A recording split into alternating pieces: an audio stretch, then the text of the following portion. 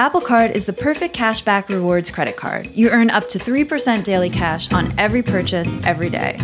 Visit apple.co/card calculator to see how much you can earn. Apple Card issued by Goldman Sachs Bank USA, Salt Lake City branch, subject to credit approval. Terms apply.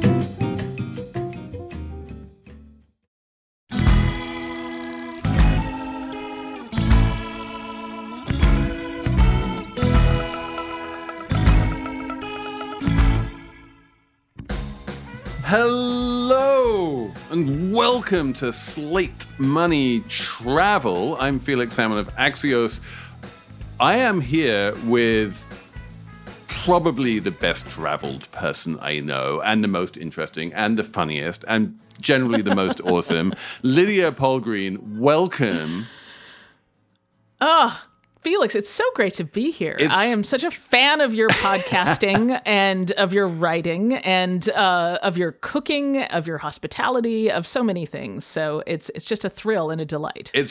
We are going to have an amazing conversation. We are going to talk about a lot of Africa in this conversation. We're going to talk about Mali and the Democratic Republic of the Congo and how often we wind up changing planes in Paris, but we're also going to talk about private jets and the Cannes Advertising Festival and generally just like what it's like to travel in some of the craziest parts of the world, including kind of the most amazing shower situation that I think anyone's ever going to hear about.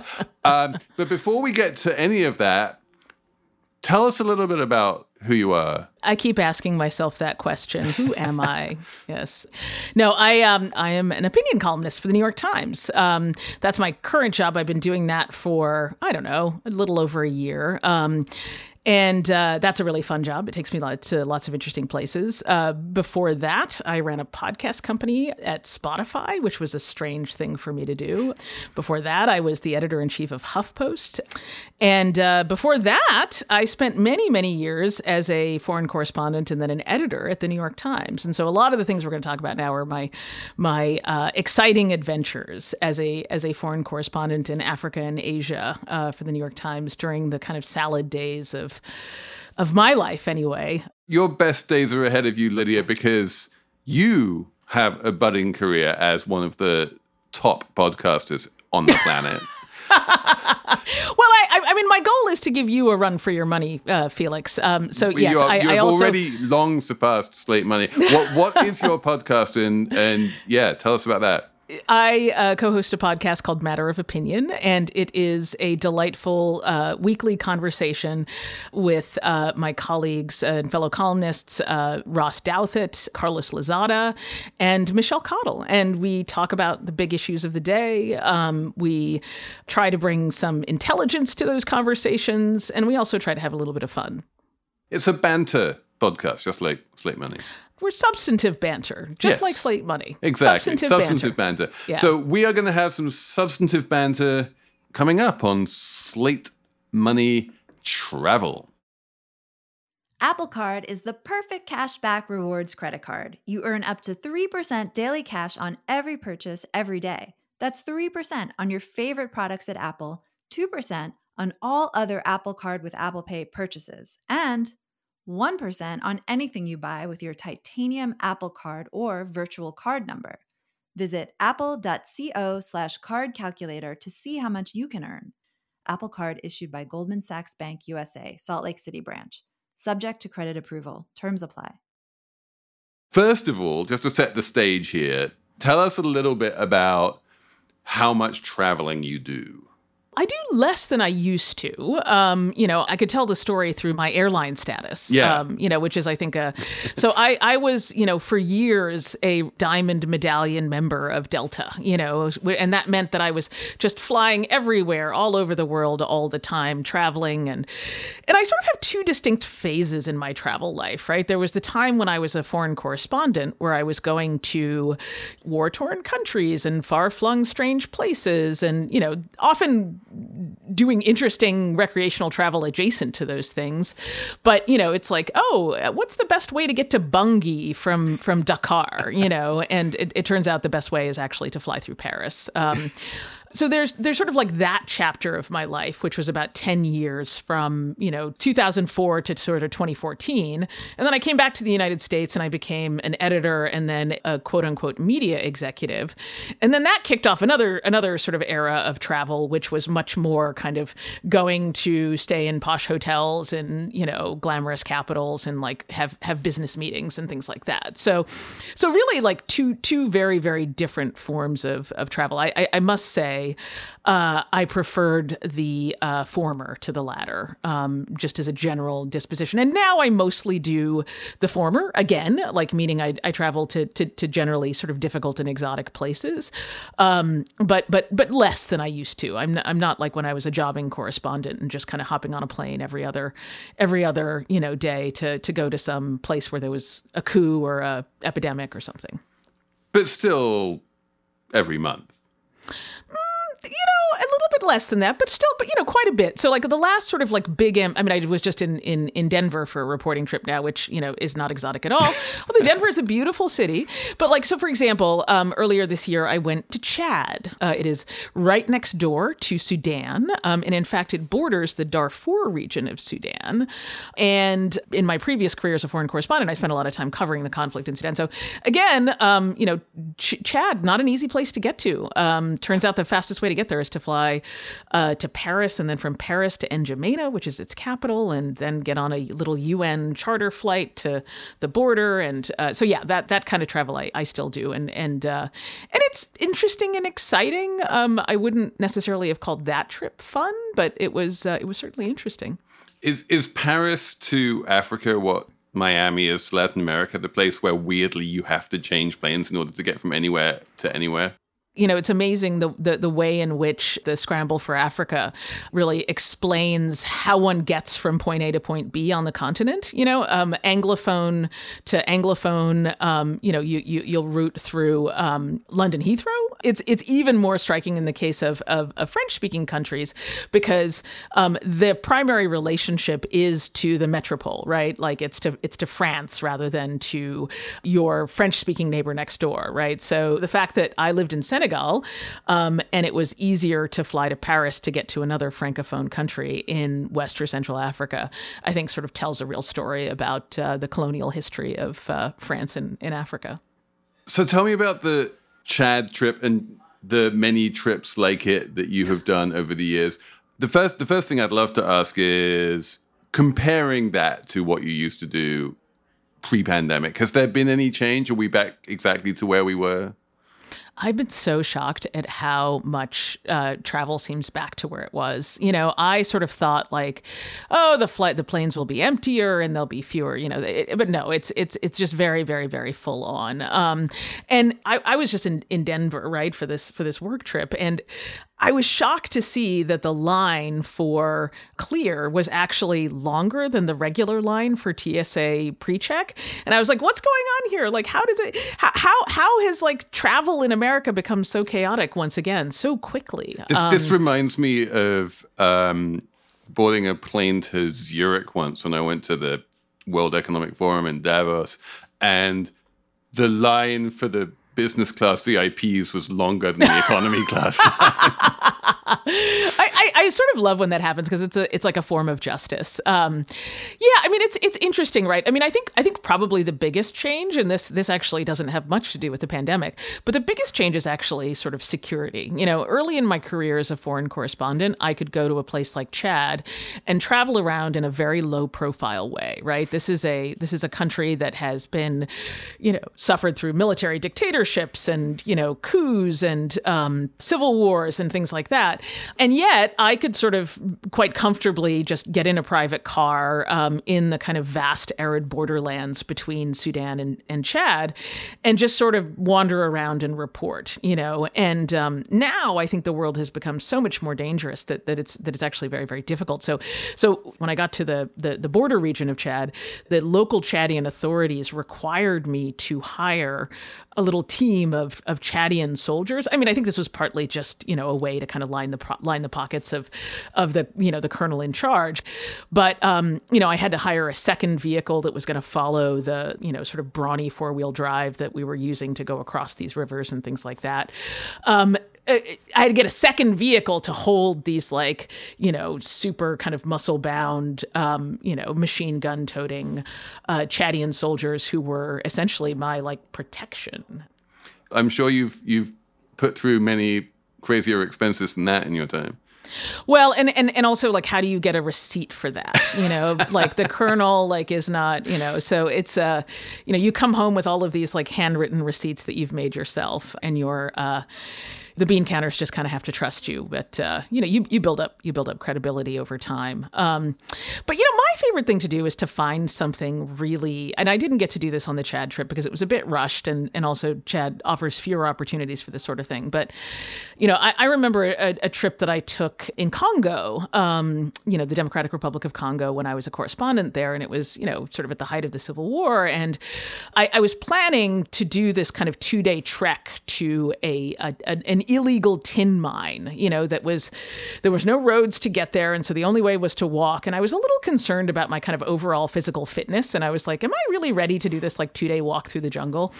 And so I decided as a kind of run up to it that I was going to take what was this kind of like popular trek that the aid workers who worked in this part of Eastern Congo. And for your listeners who don't know, I mean, Congo has been engaged in a civil war that has been going on for a very, very long time. It's commonly called the deadliest conflict since World War II. It's, like a big complex conflict. It's been going on for a very long time. But, so there's this huge aid apparatus there. And there's also a live volcano, like a volcano that's like got a cauldron of bubbling lava at the center of it. And one of the things you can do in this city that I was in, or this town really, is actually hike up to the lip of the volcano and then camp overnight on the lip of the volcano. And like in most places where you would do something like this, there would be like switchbacks, and you'd be sort of you're walking up a mountain because that's essentially what a volcano is. But because we were in Congo, and no sort of like park service had built a system of switchbacks to take you up this volcano, you basically were walking up the path that the lava had taken when it came down and inundated the town of Goma, which is where I'd been staying. I will also just say that, like, the Lydia Polgreen conception of popular, when you said this was a popular hike among the local it's like, well, it's not exactly Mount Fuji here.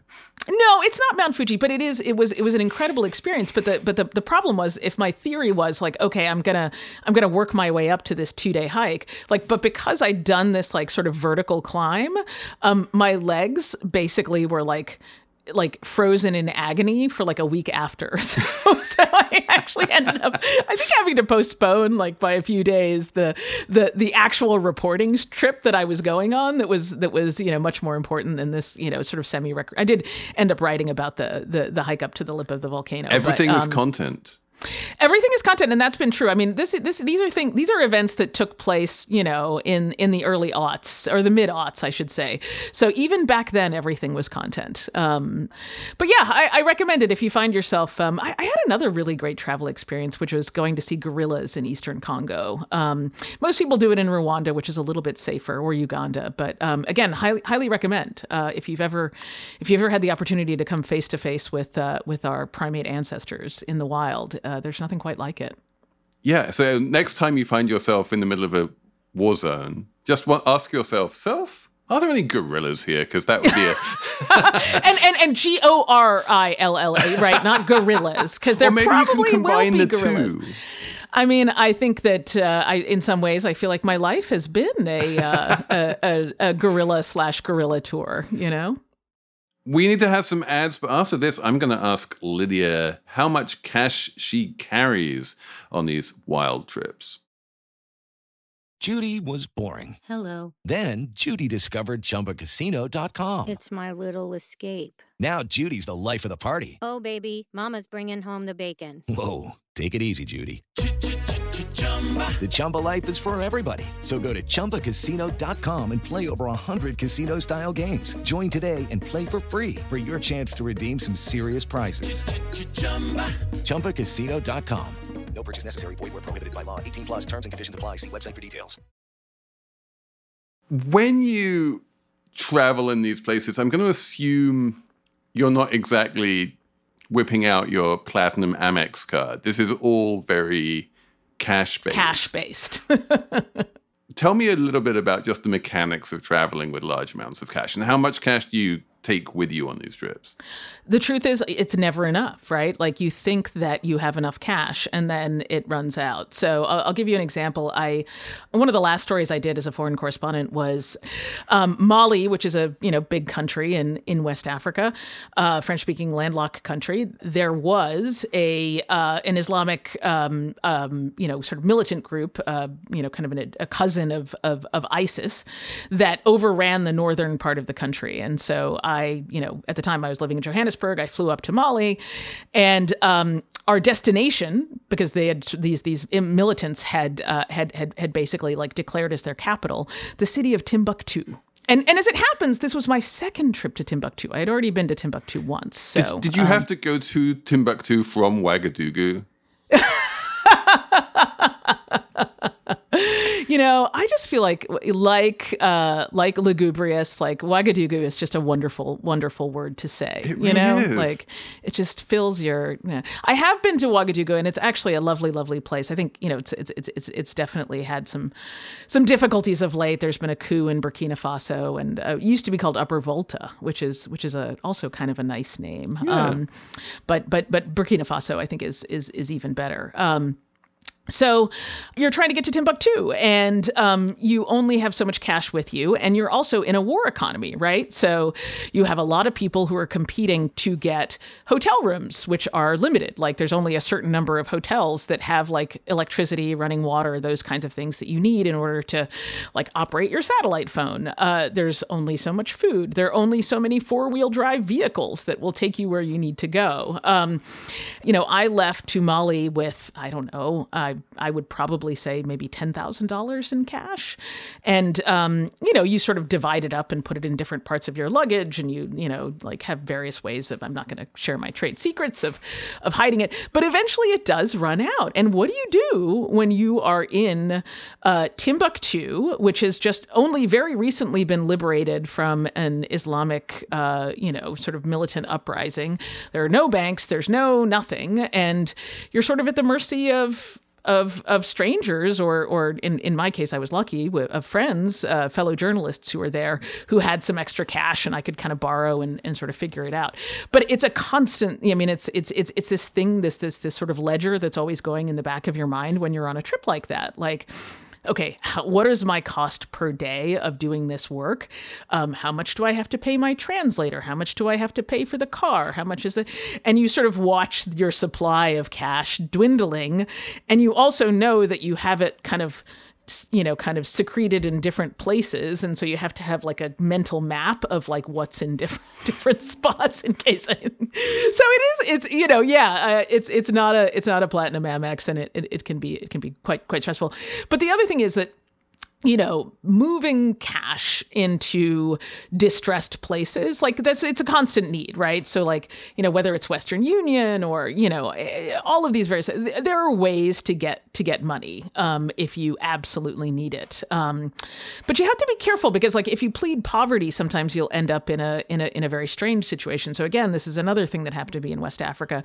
I was covering a Tuareg uprising in northern Niger, and the Tuaregs are very famously, they're great at sort of putting on these like very exciting tours of the Sahara Desert. And when they're not fighting a rebellion, they're actually like tour guides, So when they encounter a journalist who's like, I want to come and write about your rebellion, they're like, yes, but also we can put together this wonderful tour package for you to like, climb the dunes and ride camels. And I'm like, I'm not really there for that. So I pleaded poverty, and they were like, okay, well, fine. Then you can take the bus for 2 days and just meet us there.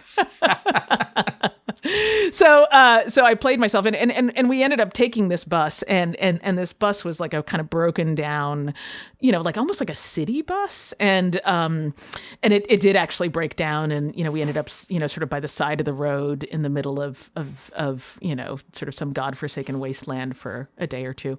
I do want to ask about the degree to which cash has been replaced by itself, and because famously across much of Africa now, there's like been this explosion of mobile money, and this is meant to make life much easier for everyone. Yeah, you'd think. I mean, that was not my experience in Chad. I mean, there was a very strong interest in cash on the barrelhead. And the cash, just to be clear, that you're paying on the barrelhead, this is good old-fashioned American $100 bills, right?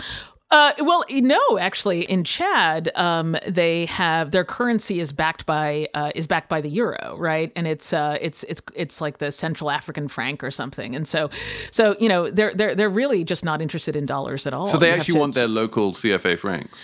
Yeah, they want their local CFA francs in there, but because it's a euro-backed currency, it has essentially the same kind of like stability as the dollar would. But for example, if you go to a place like Zimbabwe, so that was a fun trip, and I went to Zimbabwe a few times.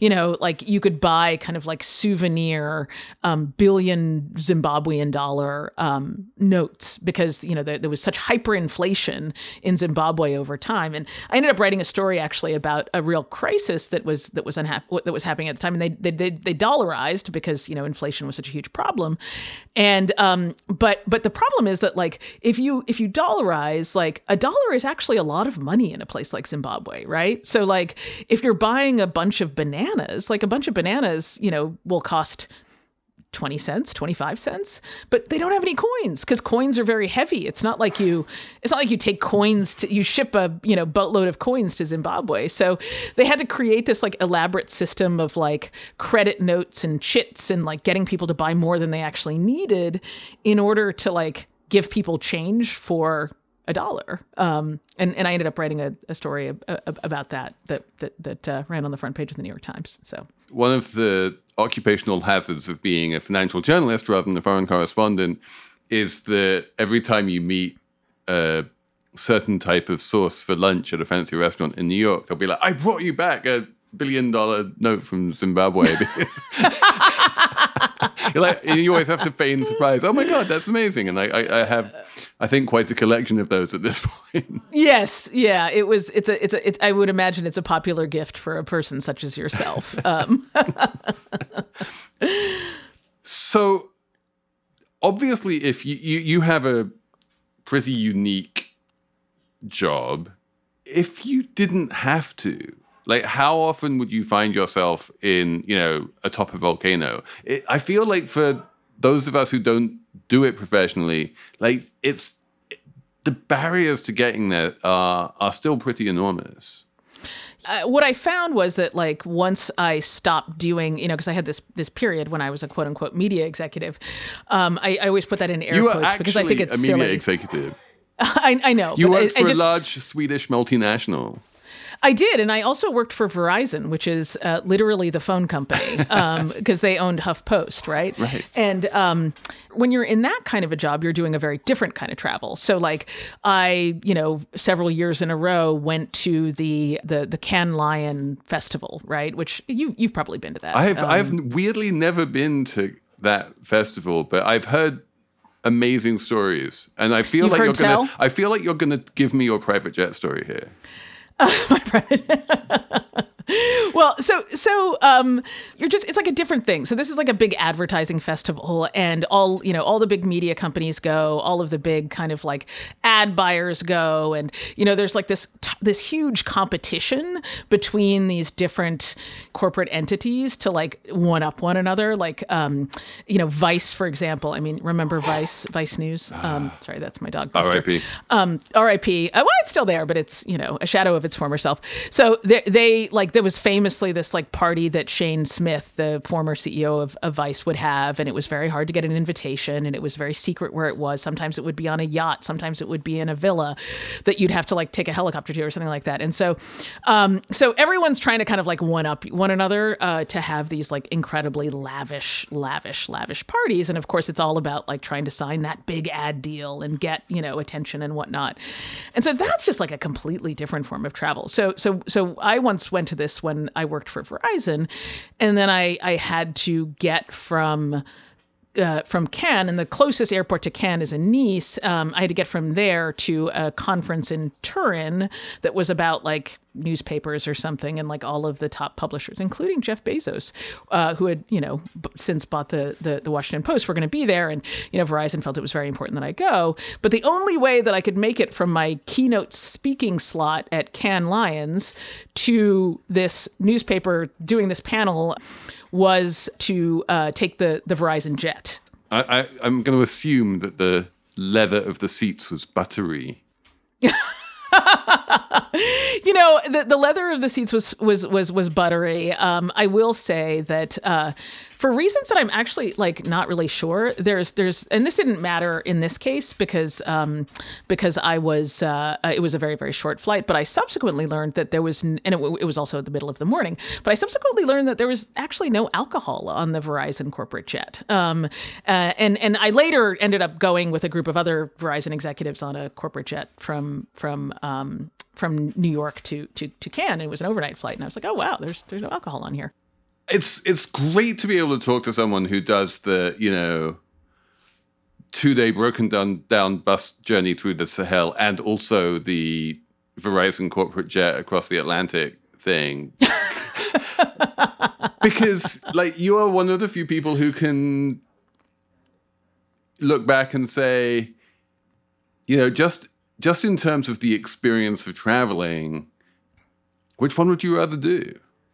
I do love going to places off the beaten path. I'm always up for adventure. I think it's really fun to see things that are not kind of the things that everybody sees. I mean, that's why we become journalists, right? Because we're curious and want to know about things before other people know about things. I mean, I don't know. My wife Candy, who you know also, and who's a photographer, she and I used to travel and go on assignment together sometimes. And she and I did this amazing trip in Gabon, and it involved this absolutely excruciatingly long, bumpy car ride. And she turned to me at one point as we were trying to get to this like jungle paradise to write about like all of the amazing wildlife there. And she said to me, "There's a bar in my back," meaning that like there was a bar kind of like and so I turned to her and I said, "Well, could you make me a gin and tonic?"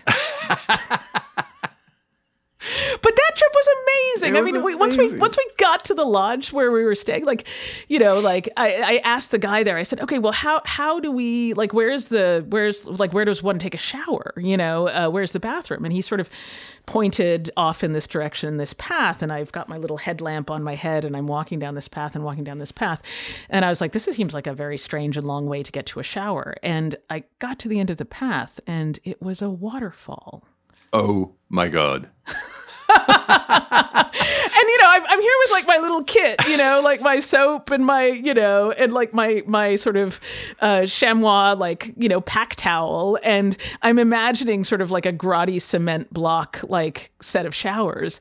And instead it's like this, like Edenic scene in the middle of a rainforest, like showering under a waterfall. I mean, the private jet crew pay millions for that. They would. I don't think that they would manage the car journey very well. But yeah, they would. And they would also require some Wi-Fi when they got back to the lodge. Exactly. Lydia, this is absolutely amazing. I want to go on all of your travels with you. I feel like there's a way of doing this. I will just travel also with cash, and then I will realize that all of the foreign correspondents will need cash, and I will do the money lending thing. And I will pay for my journeys just by lending out cash at exorbitant interest rates to the New York Times. To desperate foreign correspondents. I'm sorry to tell you, this business is collapsing. I don't know that it's a growth industry, but yeah, give it a try. See how it goes.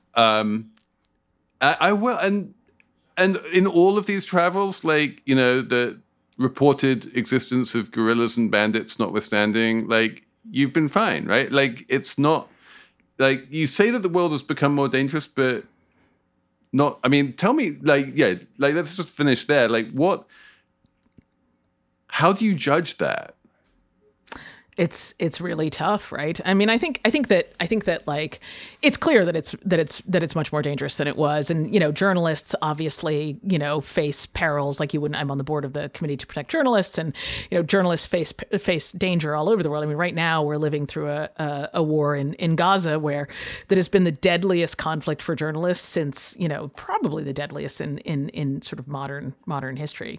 So there's that, but I think there's also just like the unpredictability and the, kind of like, I do think that the world has become quite a bit more dangerous. I mean, our, Evan Gershkovich in Russia, the Wall Street Journal reporter who was arrested by the Russian government and accused of all kinds of horrible things when in fact he was just doing journalism. So I think that the peril is very, very real. And if it's bandits, that's or guerrillas, that's one thing. Sometimes it's a government that wants to jail you. So the threats are very serious and very real, and I think that that I feel very lucky to have worked in an era where it was still possible to, kind of wander across borders, in some of these difficult places. But I think the world has become more complicated and more difficult than the kind of like halcyon days of, kind of post Cold War, like it's all going to be okay. Pax Americana is going to keep us all safe, and we can travel unmolested and undisturbed. And there's been a lot of water under the bridge since then, and that has meant that you really do have to watch your back. Stay safe out there, and we will push off that Yemen trip for a little while yet. Yeah, I might give it a little bit more time. Lydia Polgreen, thank you so much. Oh, it's my pleasure.